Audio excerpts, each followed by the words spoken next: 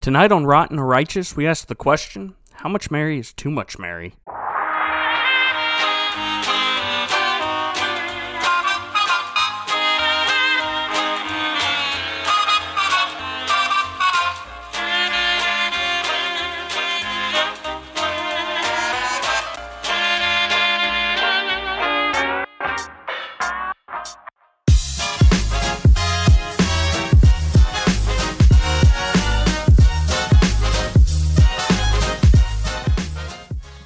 Hello and welcome to Rotten or Righteous. It's a TV game show that takes place right here in my taxi. So what do you say? Do you want to play? My name's Zach Geiler, and I am the host of this show. And basically what we do is look at Christian media and then rate it on a scale of 1 to 10. If it's 1 to 5, then it is rotten and you shouldn't watch it. But if it is 6 to 10, then we give it a righteous rating and it's pretty good. You should check it out. With me, as always, is Shadow Biscayne himself, Scott Judge. Scott, how are you doing tonight?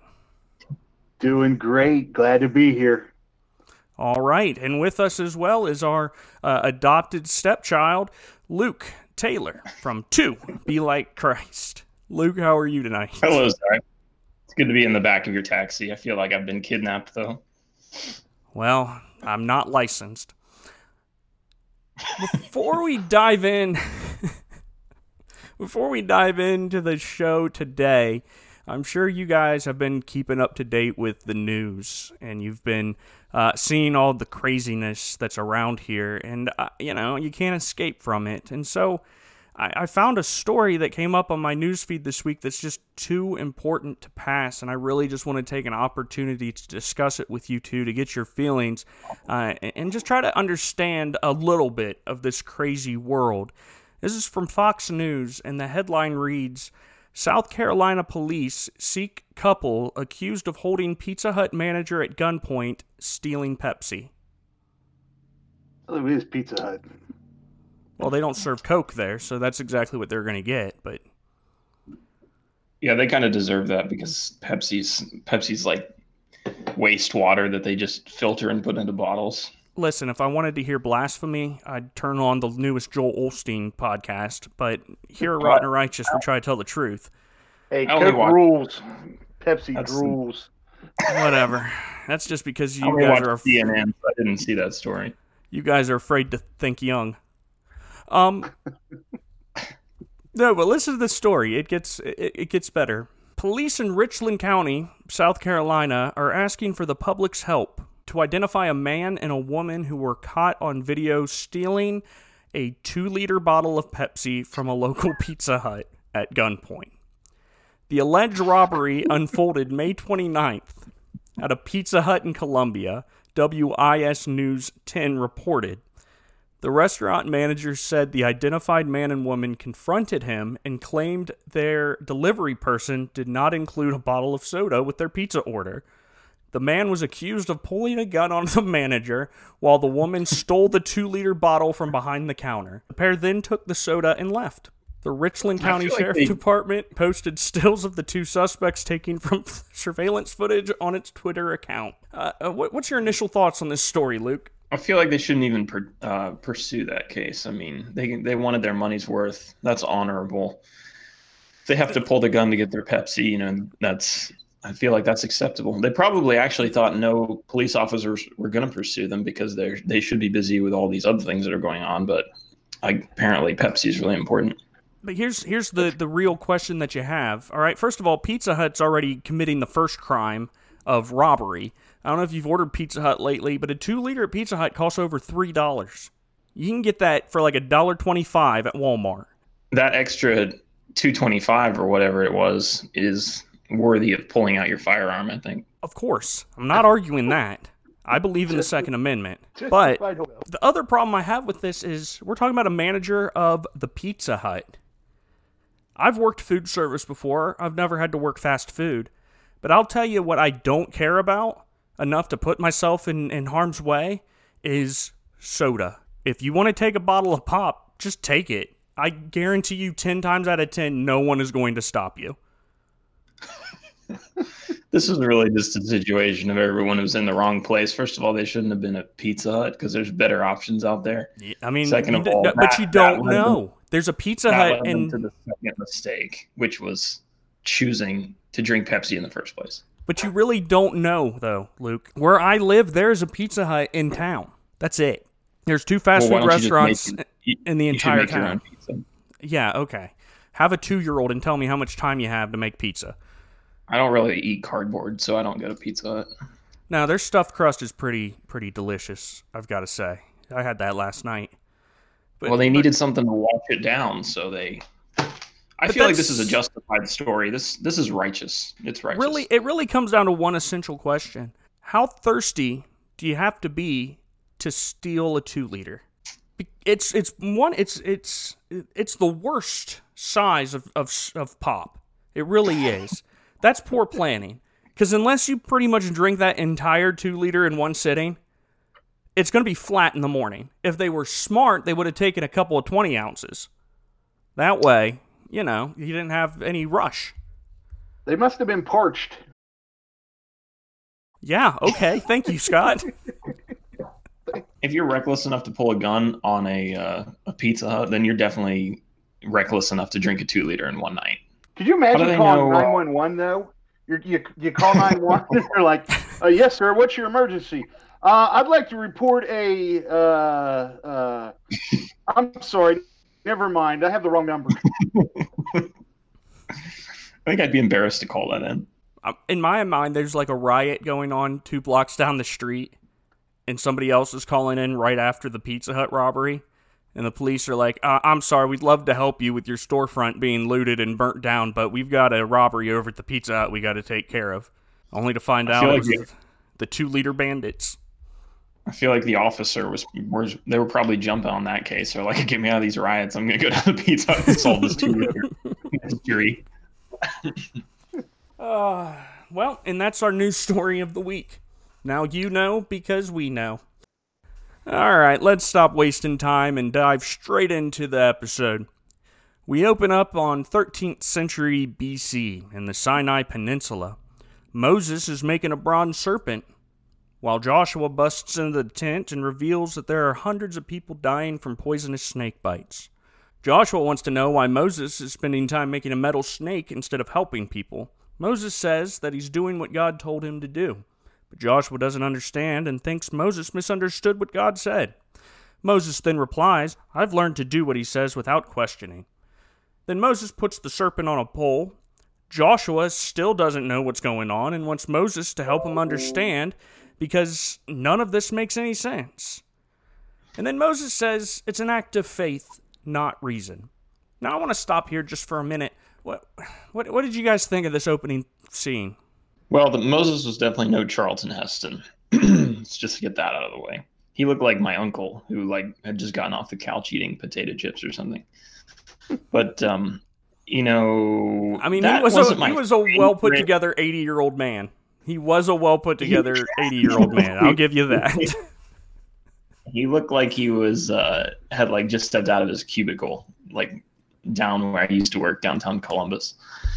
And he put on some old-timey garments and then pretended he was a blacksmith. What about that line, though? That line he gave, it's an act of faith, not reason. Now, as somebody who dabbles in apologism, I don't really like this. And this isn't the first time this show's thrown in a little leap of faith line. This idea that faith has no reason behind it, that you just kind of jump and hope that you land on salvation. No, I felt the same way. I don't like when people present faith that way because it's not really a biblical perspective of faith. So yeah, I got the same. I don't like the faith being perceived in that way. It was interesting to me how he went back and talked about Meribah, talked about the Red Sea. Particularly when he was talking about trusting in God and what God has done for all of them. But yeah, I think the wording could have been a little different there to take a look at what it was he was doing and how the children were going to be healed. You ready for it? Say it with me, radio audience. Absolutely. Absolutely. All right, moving on. after the credits roll, Matthew is getting ready. He reaches for a grape and then decides not to have one. Now, I stopped here because I think what happened was Matthew somehow saw the episode of Eden stomping on those grapes, and he just can't bring himself to pop a grape into his mouth ever again. Personally, I understand that. I think I honestly feel that that's what's happening.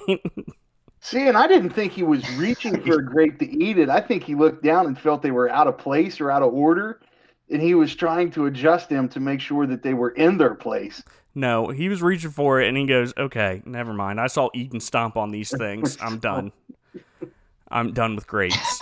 I can't even look at grapes now without feeling a little sick. So Matthew goes outside, and he sees his guard, Gaius. And Gaius, well, he was promoted last episode, and so he's not technically Matthew's handler anymore, but he's just kind of with him out of the goodness of his heart. And then Quintus says the line, "For a fool, your brain has taken you far." And Matthew responds, "I thought so too." What did you guys think about this scene? Anything amazing jump out to you? I love the scene because Gaius has gotten close to Matthew. Gaius looks out for him, wants to see the best for him. And in the line where Matthew said that, he'd asked Gaius, what would happen if you were the only Roman here in Jerusalem? And he goes, I believe I'd change my clothes. That's where Matthew, made the comment about looking out only for yourself. And it was a good scene. But it's neat to see Matthew develop in this whole series. I think whether you're the last Roman or not, you should just change your clothes. It's a good practice. Well, definitely your hat. Or your shirt. But I bet the whole area just stank. That's one thing they don't deal with in time travel movies. You realize that? Nobody steps out of a time travel movie and goes, "Good night, this place stinks."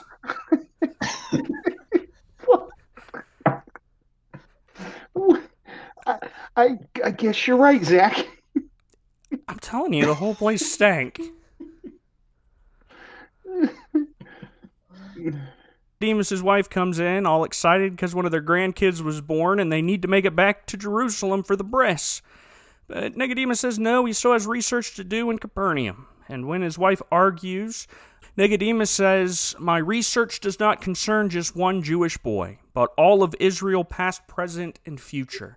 Now, I really like this line because immediately Luke 14 and verse 26 popped into my head where Jesus says, "If anyone comes to me and does not hate his own father, mother, wife, children, brothers, sisters, and yes, even his own life, he can't be my disciple." Now, of course, we know that is love less. It's not saying that we have to despise our family, but Nicodemus' story is really coming full circle here, where he truly is seeing what's important, and that's this miracle worker who he's starting to believe is the Messiah. And just see, like you were talking about Matthew's story just a minute ago, just see Nicodemus' story come full circle is also really cool. But Nicodemus' wife said that he lost his mind, and she's ready to go home. And then bursts in Quintus, just being a terrible actor. Yes. Quintus is so irritating, and I don't care what scene he's in or who he's with. It's just annoying. I'll tell you why I think Quintus... I'll tell you right now. I'll explain to you right now why Quintus is so irritating. His head is so bald and so round that it looks just like a grape. And as we've already acknowledged, we have to reject all grapes after the Eden foot smashing scene. So now he is even more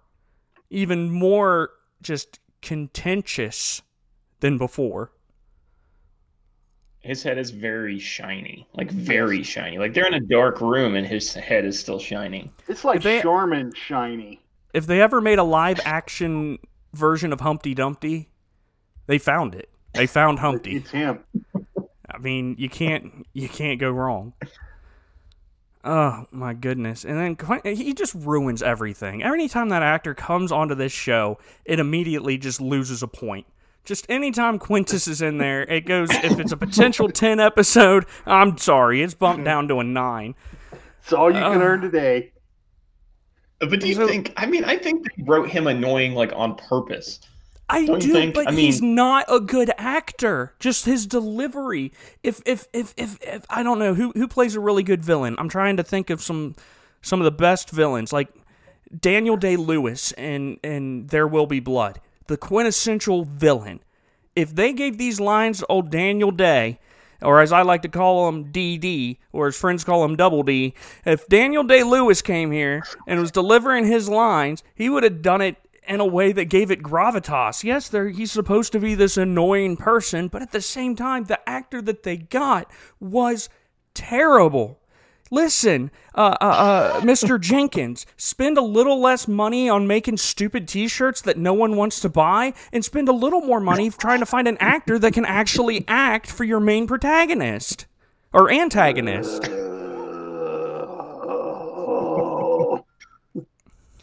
So, Quintus comes in, and he's worried about Jesus' teaching, causing crowds, and delaying Herod's envoy, which I honestly completely forgot about that plot point until he said it. But I guess it was a pretty important note of the last episode.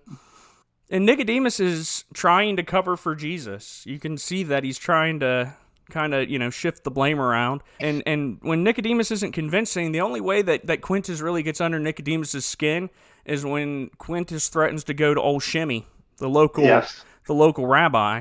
He's like, listen, Shmuel is being the antagonist in this whole thing, I believe. There's your antagonist. He's sitting there going, hey, listen here, Nicodemus, if you're not going to talk to me, I'm going to go talk to Shimmy Shimmy Cocoa Puff. All right? I'm going to get what I want. He seems eager to talk to me. But Nicodemus is like, well, slow your roll there, quintessentially bad actor.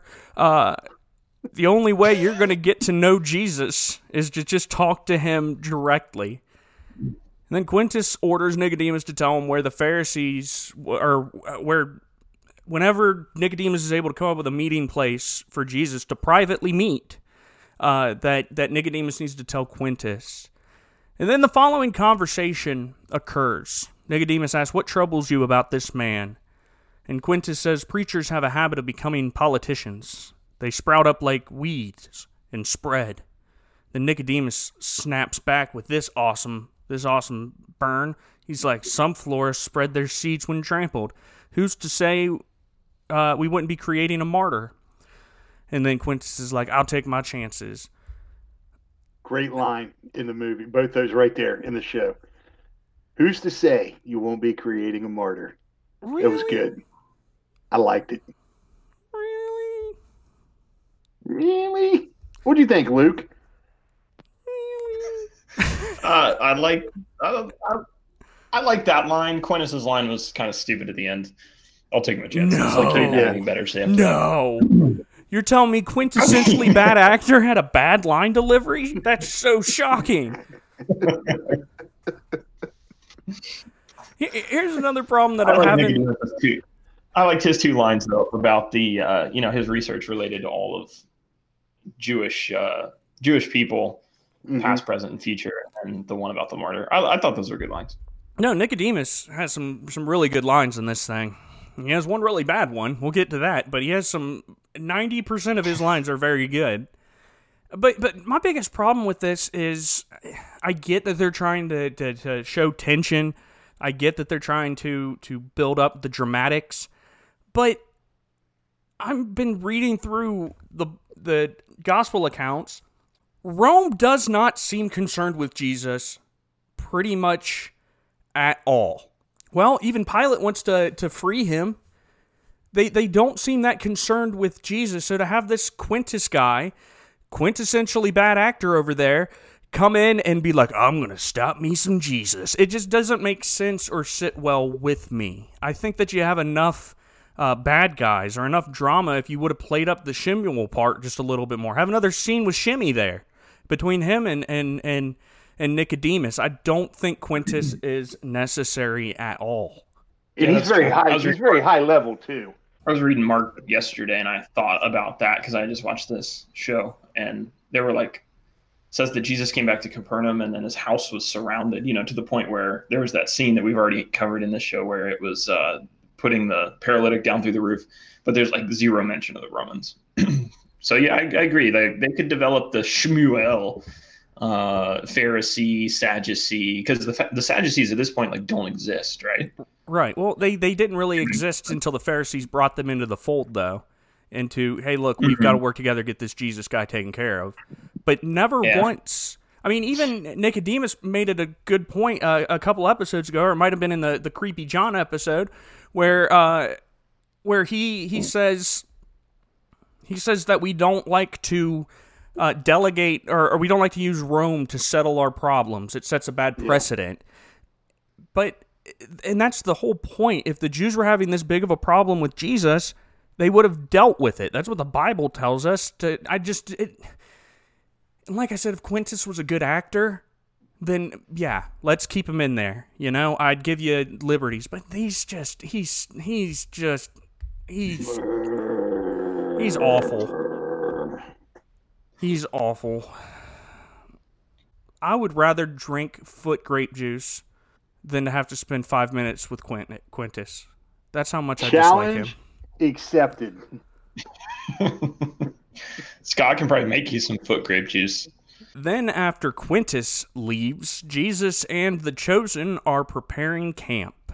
Some are worried that Jesus was going to be hunted for preaching on the forgiveness of sins, and that's why Jesus says they're not going to stay in Capernaum for long. They're about ready to travel.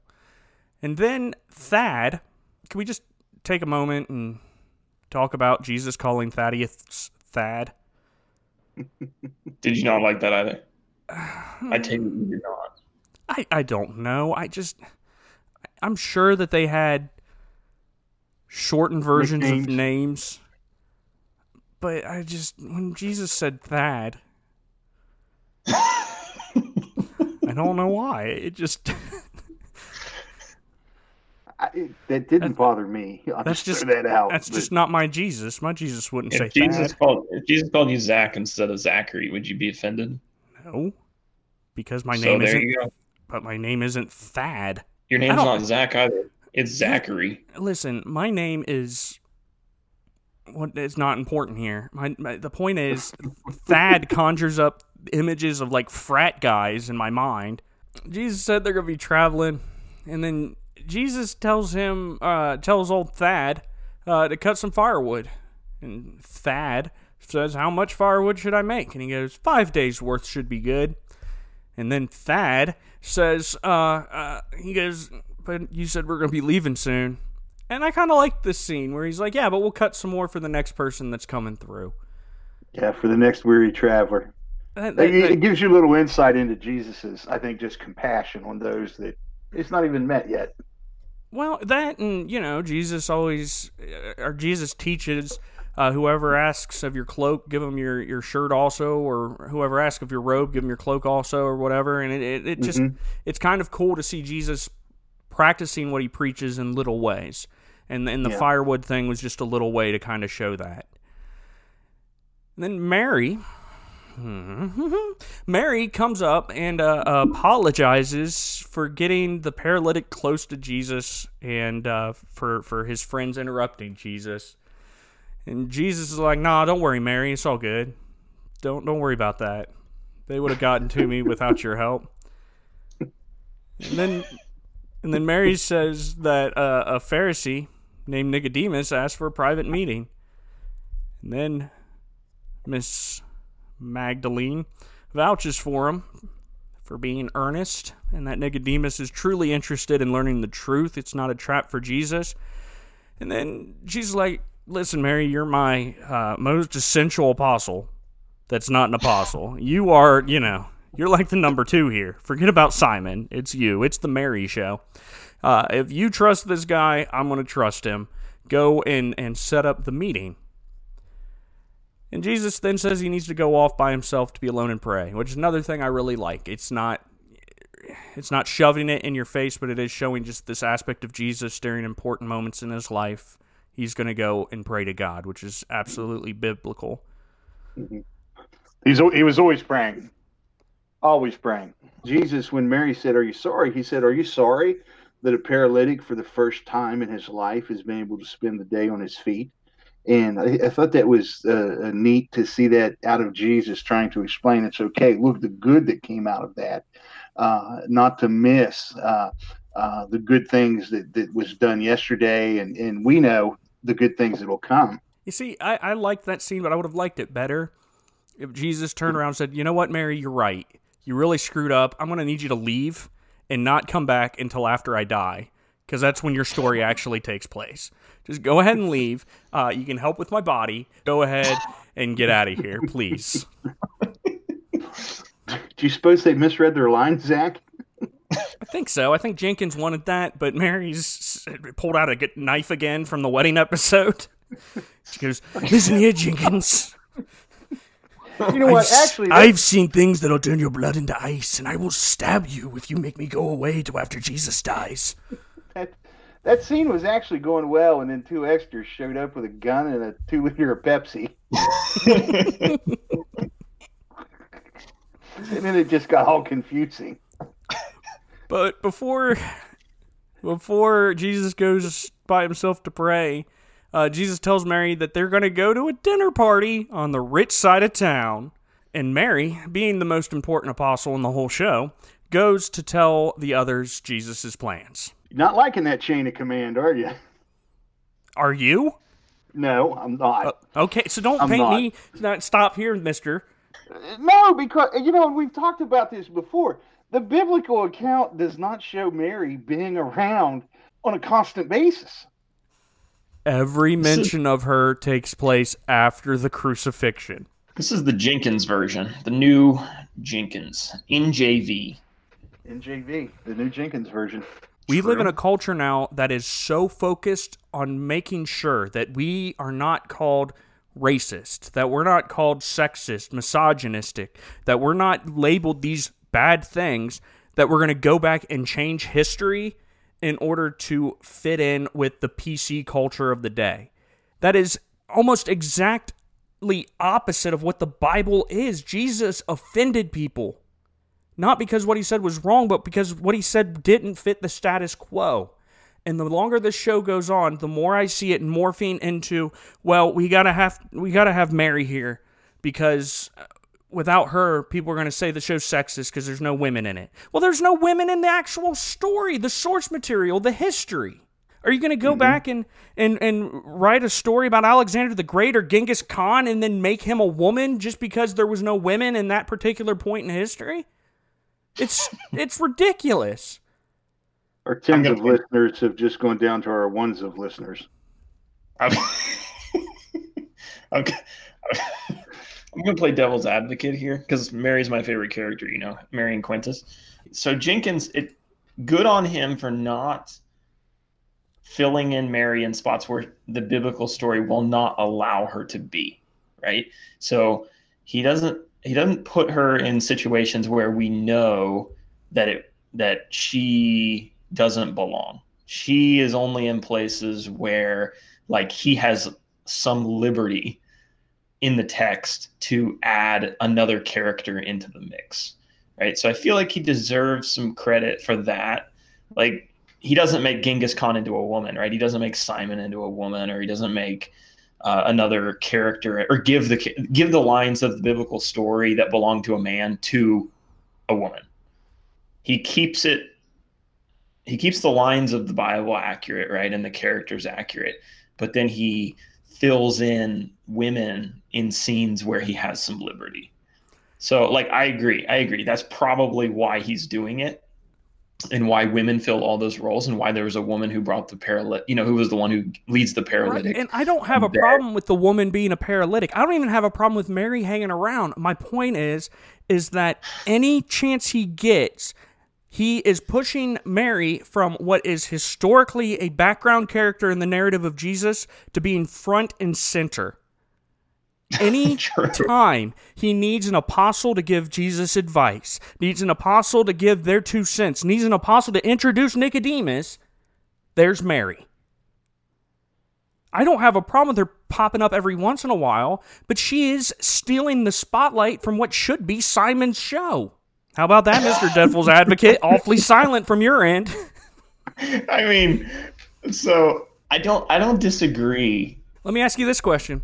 Why is Simon going to be in the inner circle? Eventually, we're going to get to that point where Jesus chooses his inner three. All Simon's done right now was state that he is uncomfortable that Jesus is doing things in public.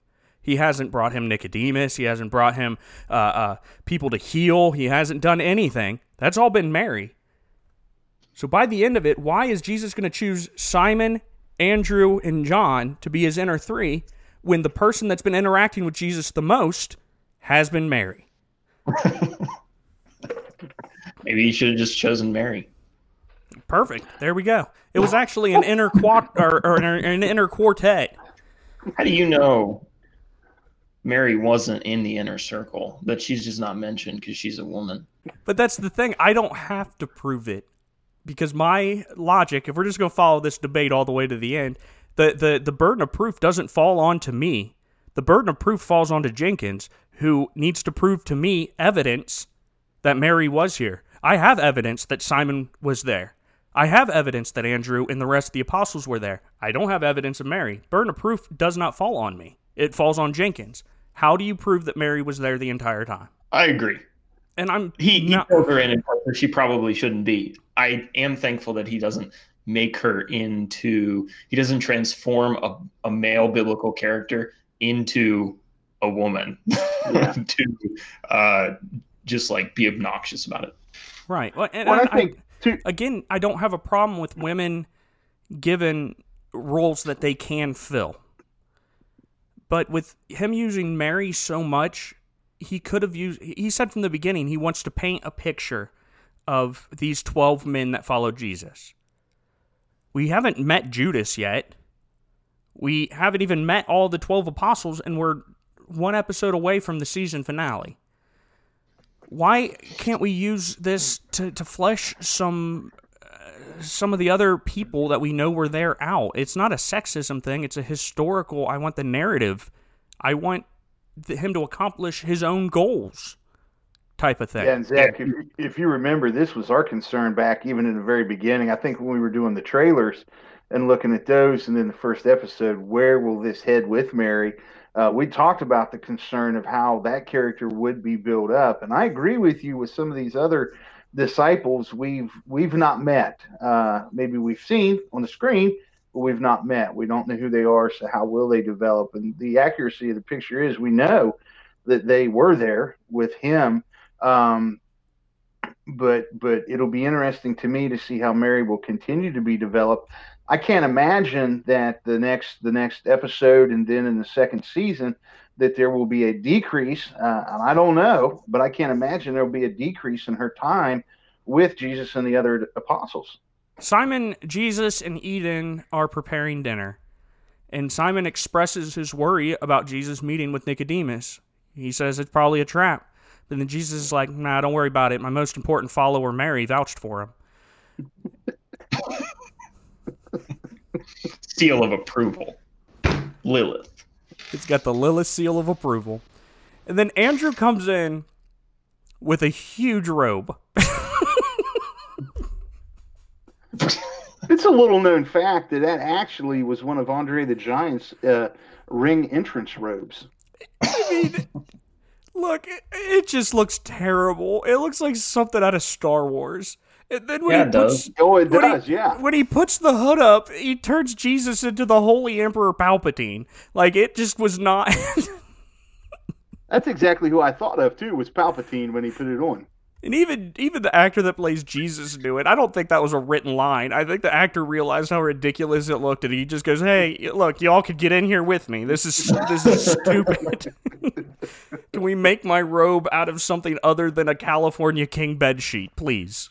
And then in the background, we hear Simon's mother-in-law coughing, and Simon's like, "Look, can you muzzle your mom? Like, I don't need Jesus worrying about your mom coughing." He should have got married to heal her.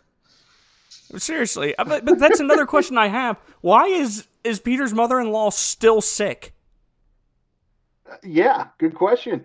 I mean, one of the first things Jesus does when he gets to Capernaum was heal Peter's mother-in-law. And then we have the pinnacle of this episode. Nicodemus shows up, and is sent to Jesus on the roof. I don't really have a lot to say about the conversation because it's pretty close to the biblical account. They do a pretty good job with this. And Jesus even compares his work to Moses lifting up the serpent, tying in the opening scene of whoever looks on the serpent will be healed. They don't shy away from the fact that Jesus says in order to enter the kingdom, you have to be born of water and spirit. And I've got to give Nicodemus props in this scene. I really do. We spend a lot of time making fun of the actor because he says a lot of things really weird, like fish and someone else. And he even delivers lines in there where I'm like, oh, he's going to do it. He's going to do one of his weird little upwards inflection questions, but he never does. Nope. He has the pauses in some of the sentences, but he doesn't have the question mark ending at the end of them. And I don't mind the pauses. The pauses weren't the problem. The problem was that weird roller coaster hill at the end of his sentences. If I'm sitting there going, Luke, our debate about women a few seconds ago, I don't agree with your conclusion? See, that's weird. I would buy into your position if you spoke more like that, though. I'll take what you say into consideration. Hey, in the very beginning of that scene, I really like what Jesus said about the lights. That he talked to the keeper of the house about getting more lights out there, and it said it would draw attention. And Jesus said, "Our eyes are always drawn to light." And that was great with Jesus because you take a look at Nicodemus. What's he drawn to? The light of Jesus. I really like that in the very beginning as that conversation started. Yeah, that's true.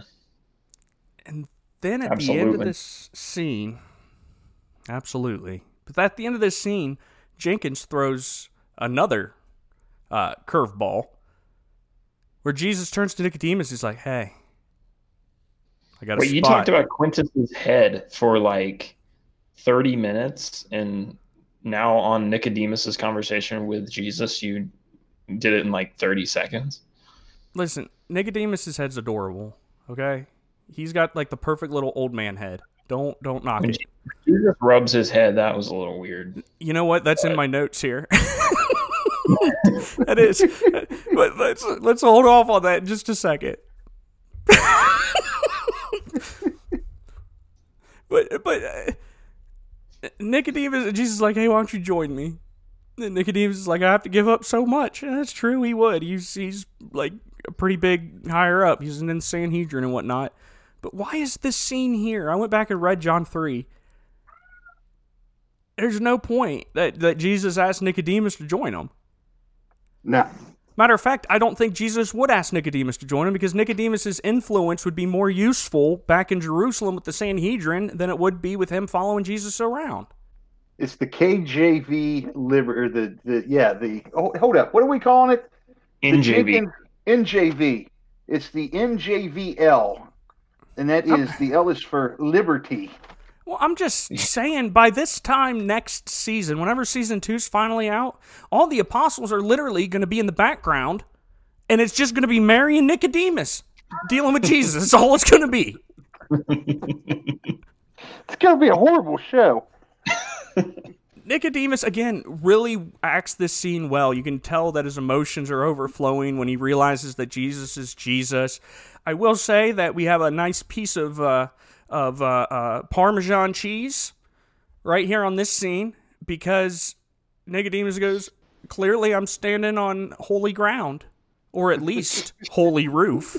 Holy roof.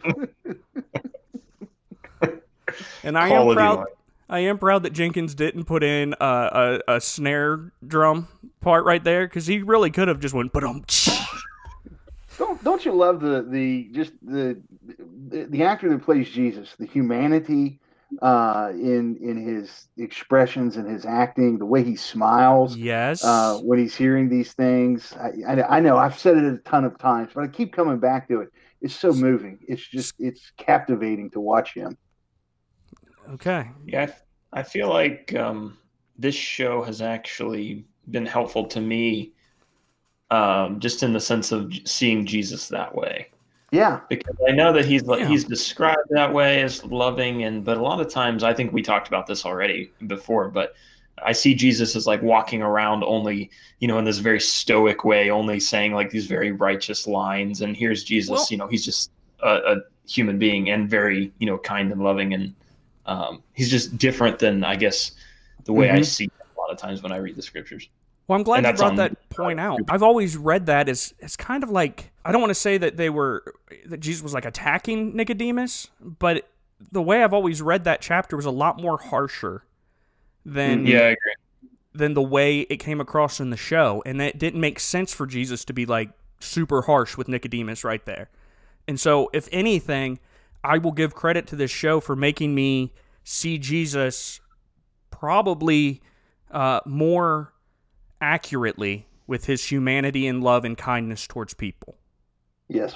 And for that reason alone, I will recommend people watching the show. And so, make fun of it all you want on the stupid parts, but Jesus' humanity shines throughout this entire series. Mm-hmm. And then Nicodemus does something weird. He bows down and kisses Jesus' hand. And I really like Jesus' line right there, or delivery, and I don't know if it was intentional or I'm just seeing it. When Nicodemus bows down and kisses his hand, Jesus immediately goes, "What are you doing?" Jesus gives him a hug, and for like a second, Jesus is stroking the back of Nicodemus' head. Yep. Like, he's full on just... I don't mind Jesus giving people hugs. I like hugs. They're all cool. But that was a little weird. The choice to run his fingers through Nicodemus's very limited hair was an odd one. Again, I think that just shows it was weird, but to me, I just saw the No, justify compassion this of for us, Christ Scott. Jesus. Just justify him petting his head. Have you never petted somebody's head when you've hugged them? No! Or touched the back of their head? I guess I probably have. So It's like the I'm probably actor weirdo taking a handbook myself. out of like Joe Biden's creepiness book. I mean, it was weird. Well, listen, I don't sniff them when I hug them, so that's different. There is one person who I've ever put my hand on the back of their head, and that was my wife when she was sad. I gave her a hug and put my hand on her head. Or my son. I've done that to my son when he was an infant and he couldn't support his head. But no, Yeah, I've never went up to an elderly man in church, gave him a hug, and just let me hold you and stroke your head just for a minute. It's all good. But I have like a moment of great sorrow when somebody was in mourning. I've actually done that, and to me, I saw comfort as I looked at that. But I'm not scene. worried about what they felt or what you felt in that moment. I'm worried about what they felt.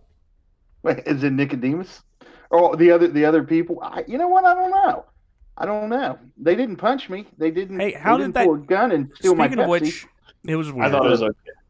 I think maybe I've done that before in like a very... So Zach, I think you're actually the one who's like human in this scene. That you don't relate to Jesus. Listen, our loyal tens of listeners, please answer this question. I know you don't really like participating or anything, but if you could send in an email at rottenrighteous@gmail.com or message us in Facebook, how would you feel if your preacher gave you a hug and they just randomly stroked the back of your head? Just let us know, please. I need to know if I'm in the minority here, because I can't believe that I am. Okay, so the final scene. Matthew is collecting taxes, and Jesus comes walking through the crowd and asks Matthew to join him. Finally, Jesus finally asks somebody to join him who the Bible says that Jesus asked somebody to join. And this plays out just like the call of Matthew plays out, except for this little added scene. But even this little added scene between Simon and Jesus makes sense story-wise. I'm not upset with this. Simon's like, you don't know this guy. Why are you calling him? I don't get it. And then Jesus says, well, you didn't get it when I chose you either. You know, you thought you were unworthy. And then Simon goes, but this is different. I'm not a tax collector. And if Jesus would have just smiled at him or nodded at him, I wouldn't have had anything else to say. But Jesus turns to him and goes, get used to different. I'm 100% sure that line was put in there to sell T-shirts. Aha! Probably. Did they have that on their T-shirts? Oh yeah. You can go on Yes. to VidAngel or whatever the production company of this right now and get yourself a Get Used to Different T-shirt. I'm about to do that. Good. Oh, that line sold me. If only Mary had delivered it, they probably would have sold more T-shirts. Well, I think that she would have, but she was in the back sharpening her switchblade on a whetstone, and so she was distracted. I'm sending a memo to VidAngel to see if they can't get a shirt made that says "Grape Stomping, Hair Stroking Ninja." But Matthew is he made up his mind. Jesus like, follow me. Matthew's like, sweet, and going to. And I like this because Gaius, his handler, is like, he's not going to follow you. Get out of here, street preacher. And but then he hears the door unlock, and he tries to stop Matthew. He's like, you're going to throw away everything. And he really was. Unlike, James, John, Simon, and Andrew, they all could go back to fishing. They all did go back to fishing when they thought that this whole adventure was over. Matthew wouldn't be able to go back to Rome and be like, hey guys, sorry about that. He was throwing everything away, his entire livelihood. So that scene was awesome. And then Matthew joins Jesus, and they start walking away to a celebration. Then there was that cute little foreshadowing where Matthew has his tablet to take notes with. It might be he writes a gospel or something, guys. Ooh, how special. And then Mary, being the most important of all the apostles, tells Matthew that they're going to a dinner party. And Matthew's like, I'm not welcome at a dinner party. And then Jesus goes, you're going to be welcome at this one because it's at your house. What? I don't know if you notice when Matthew, you know how he can never look anybody in the eye, right? He's always like looking around, looking at the ground. Then when Gaius grabs him and says, where are you going? He looks Gaius in the eye and like keeps like consistent eye contact with him. And he says, I'm going with Jesus. I can't remember the exact line, but that's like the first time I'd ever seen Matthew make like eye contact for like a consistent period of time. Like he actually knew for the first time what he was doing and what he wanted. And that is the end of the episode. Now it is time to take just a little bit of walk, a little baby walk down the ridiculous in a new favorite segment of ours called What You Talking About, Pure Flicks? It is a game where we are given a title of a movie, and it is our job to guess the plot line of that movie. And this week we're going to do something a little bit different where I'm not going to be the one giving the movies, but I'm actually playing against my nemesis, Luke. And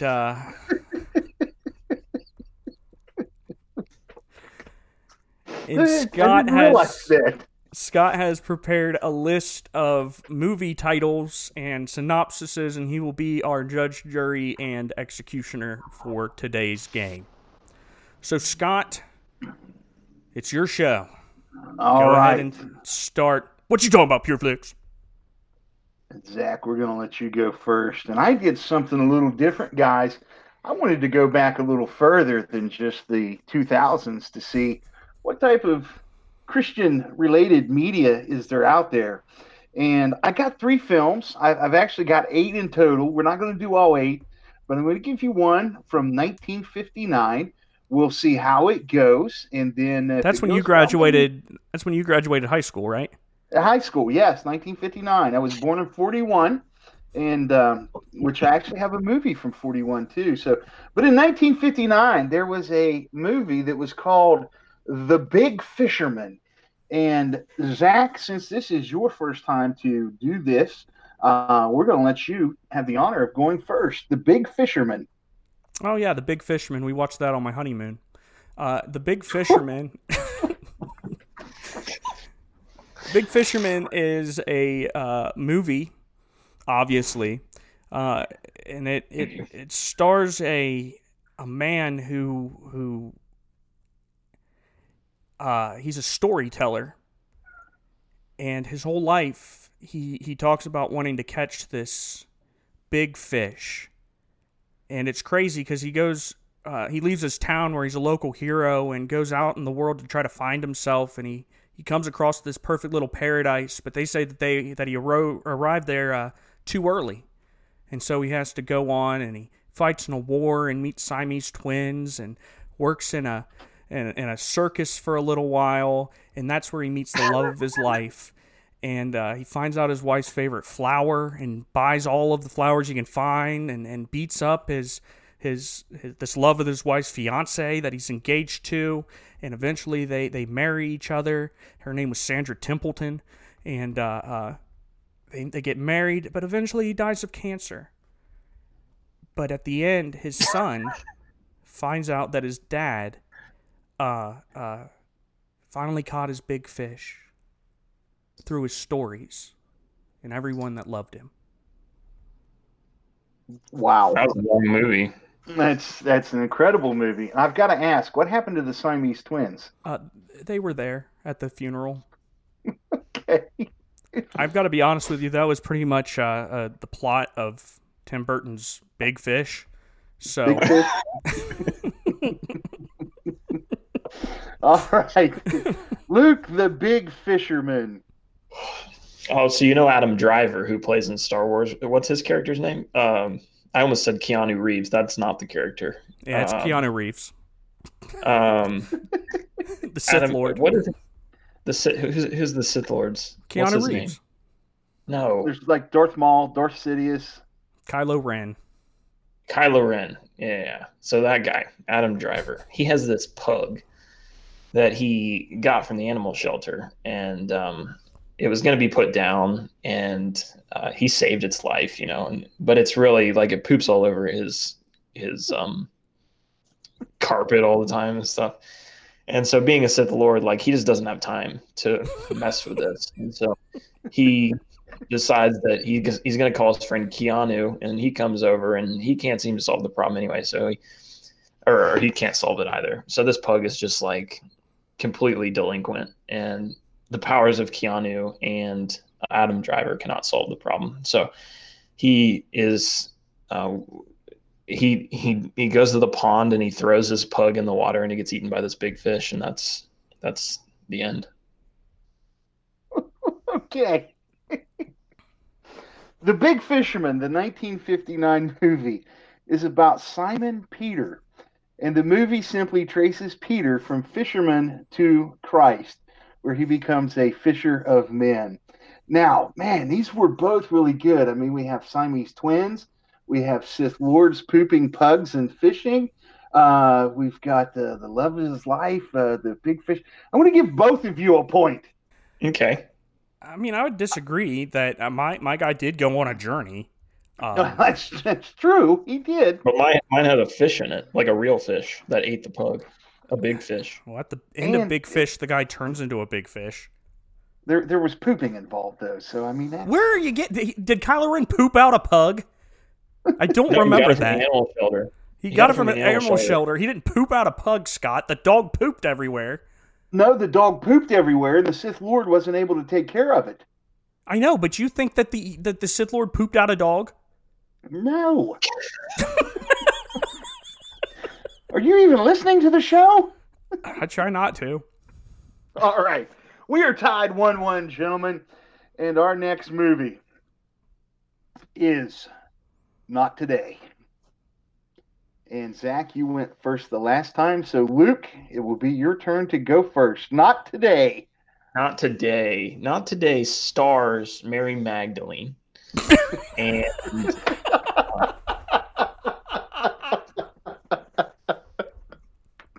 it's the true story of the Gospel of Mary, and it's how Simon's always trying to steal her thunder. And so Simon's always like, well, let me be the guy who says this line. And she's like, not today.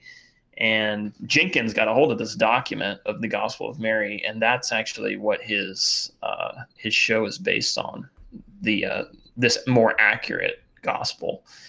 And so they basically spend all of this time, and Mary goes around telling Simon, it's not today that you're going to steal my thunder. And then the sons of thunder get their name because they end up killing Mary and take all of her thunder. Wow. Okay. Brother Zach, Not Today. Not Today's actually a great film. We watched it after my senior prom, and it's about this couple. They were newlyweds, and they were deep in love, and then, you know, time and kids and everything, and they kind of grow just a little bit apart. They still love each other, but they're getting more and more distant. And the wife comes to the husband and asks, "Do you love me?" And the husband goes, "Not today."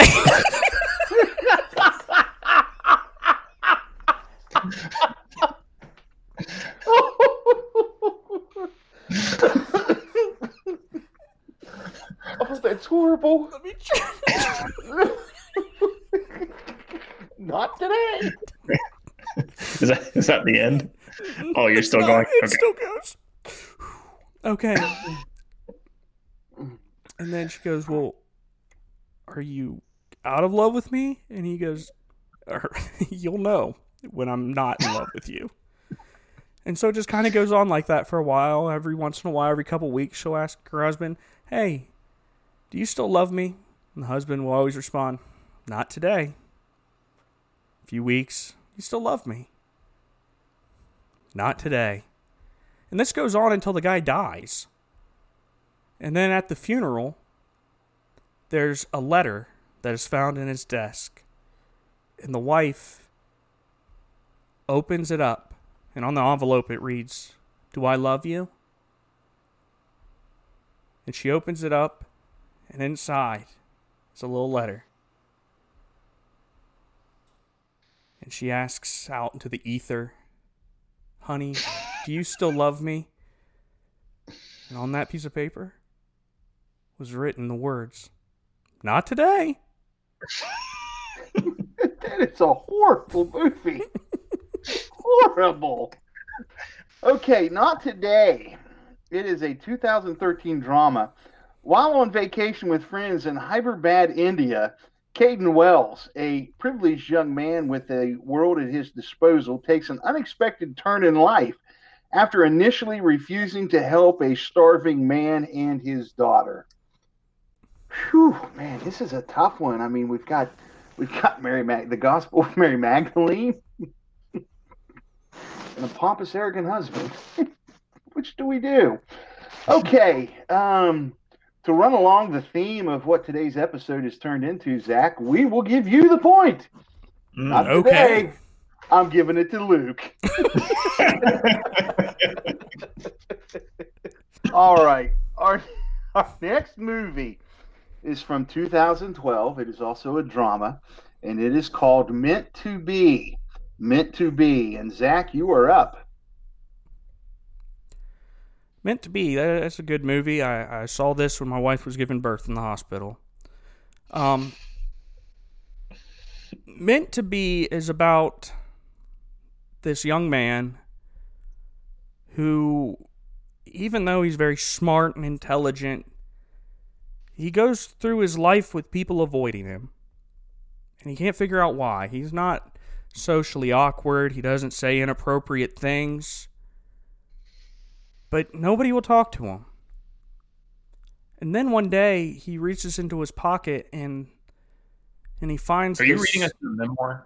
No, he finds this little metal container, and he shakes it and rattles something inside of it. He opens it up, and there's this little circle. He puts it in his mouth, and it just explodes in cinnamon flavor. And then all of a sudden, he's going to work, and people want to talk to him. People want to be his friend.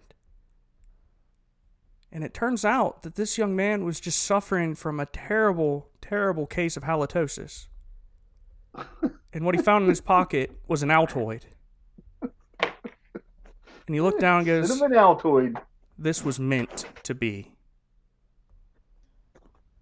You really completely stole my thunder on that. I had like a great storyline going into my head about mints, and now it's gone. Is that why you didn't laugh at that clearly funny story? You could have at least given me a pity chuckle. A Quintus laugh. Ha ha ha ha ha ha ha ha. The Cinnamon Altoid Meant to Be. Okay, Luke, it's your turn. Meant to be. There was a grandpa. He was a veteran of World War II. He found out his granddaughter was pregnant.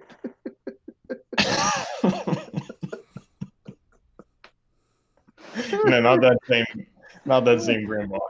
So this was a grandpa. He was a veteran of World War II. He fought on the side of the Union against the Japanese, who were trying to invade the Confederate Army down in the south of the United States.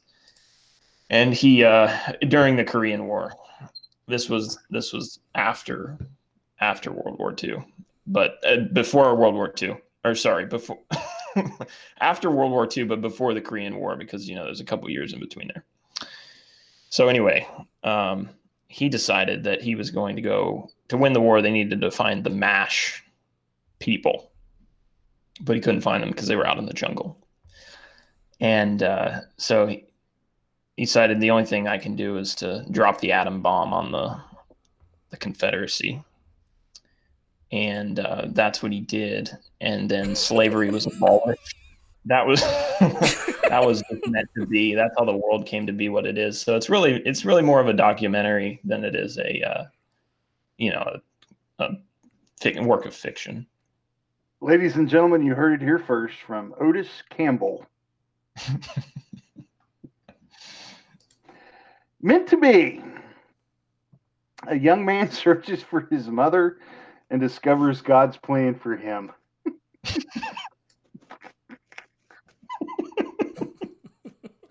Point goes to Zach because he's got halitosis. We are 2-2. 2-2. Okay. The next and the last. I'm ready for the tiebreaker. The winner of this point wins the match. The movie is from 1995, and it is called Slave of Dreams. This one is about not Joseph, but his brother who gets thrown into slavery. And he is...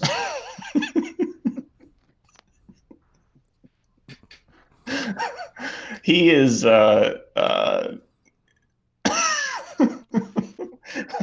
struggling here. My plot line dissolved after I realized that I had the wrong movie.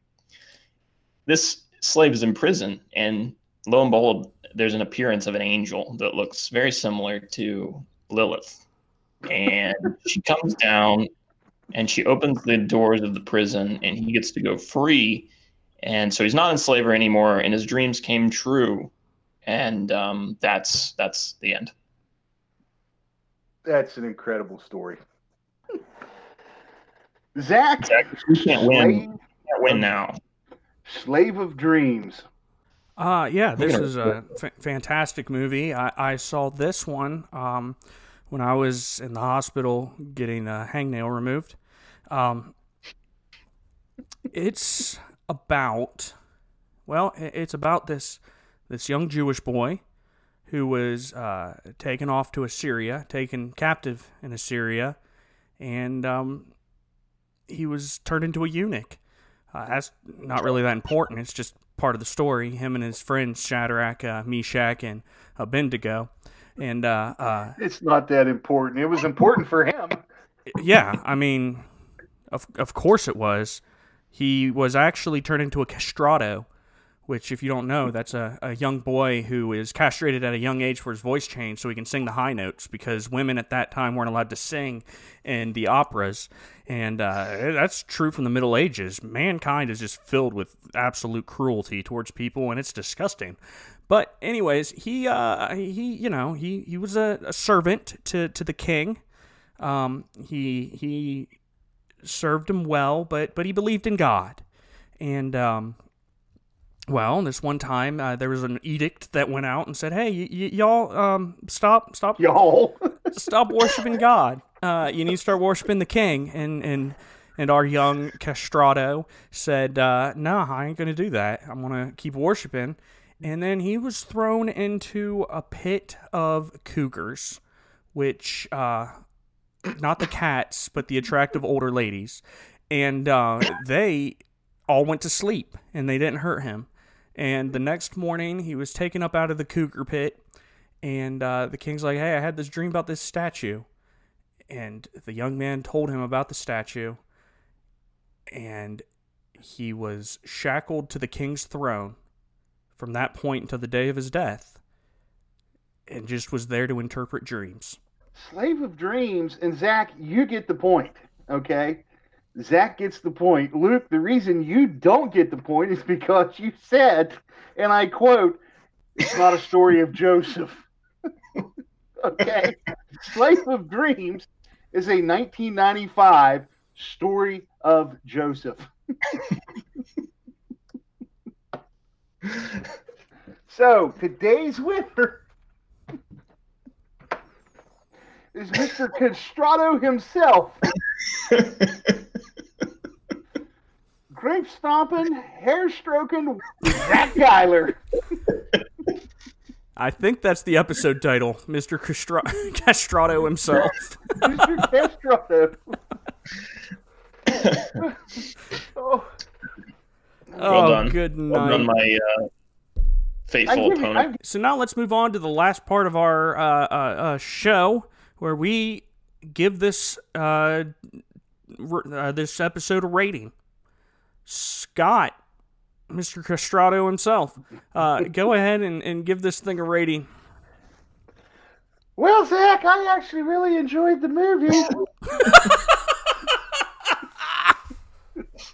I did. I really enjoyed. I enjoyed this show. There's a couple issues. I am with you that we're seeing a whole lot of Mary Magdalene, and it just, even with Liberty, it seems like it's too much for her to be in there. But again, I love some of the acting. I love the picture we're getting of Jesus. The character Matthew, I have absolutely loved to see him develop. In this episode particularly, I loved how he struggled with what he saw and what he believed, because what he saw is what changed him and what turned him into wanting to follow after Jesus. I want to give the episode an 8 today. Really liked it. Luke? Well, as you know, I'm on the Mary fan club, and I'm about to go out and purchase myself a NJV. So, no, I thought the episode was pretty good. I agree. Mary's interjected, all of Jenkins's assumptions, like his filler information, is like pretty contextual. I'm going to give this episode an 8 because personally, Mary is my favorite character. And I'm all on board with Jenkins's increase in her popularity. And I think that she should be written into the Bibles more.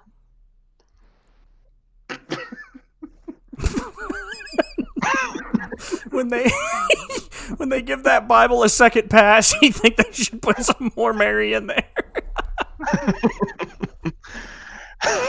All right. In seriousness, I'll give it. I'm good with an 8. It's not 9 quality because there are some scenes that are like, I'm not in love with. Some of the acting's bad. Quintus is second only to Mary in my acting opinion, but I like the scene on the roof with Nicodemus. Thought that was one of the best scenes in the entire series. Like Jesus, like Nicodemus. The apostles are good, even though they didn't have a huge role in this episode. And I like the interaction with Matthew. His character's developing. Gaius is really good in how they play off each other, and hope to see that further in the future. And I'm going to give it an 8. Thought it was good. All right. As you know, I start every episode with a 10. And then slowly take things off. Taking a point off right away for a quintessentially bad actor. Matter of fact, from now on, anytime that I see him, it's no longer a 10. You show me his big bald head, it's an immediate 9. Right out the gate.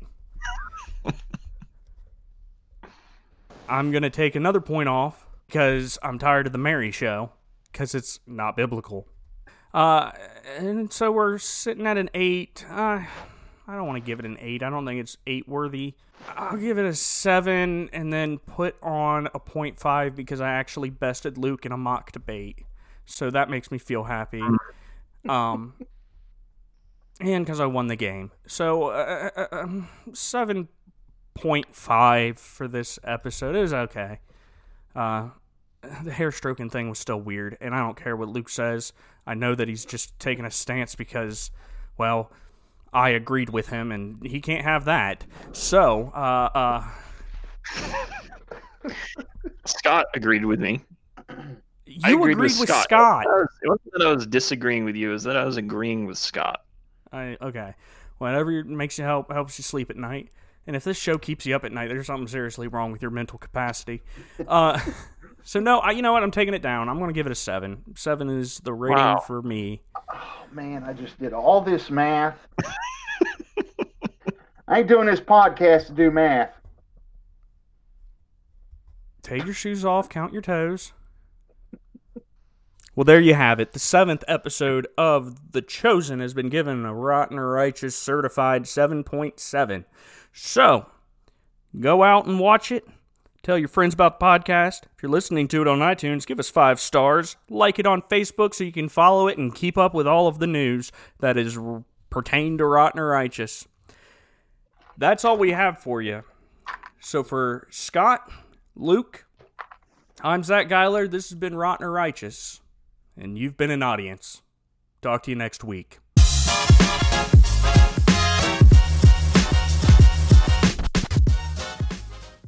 How do you know Mary wasn't in the inner circle? That she's just not mentioned because she's a woman? Prove it.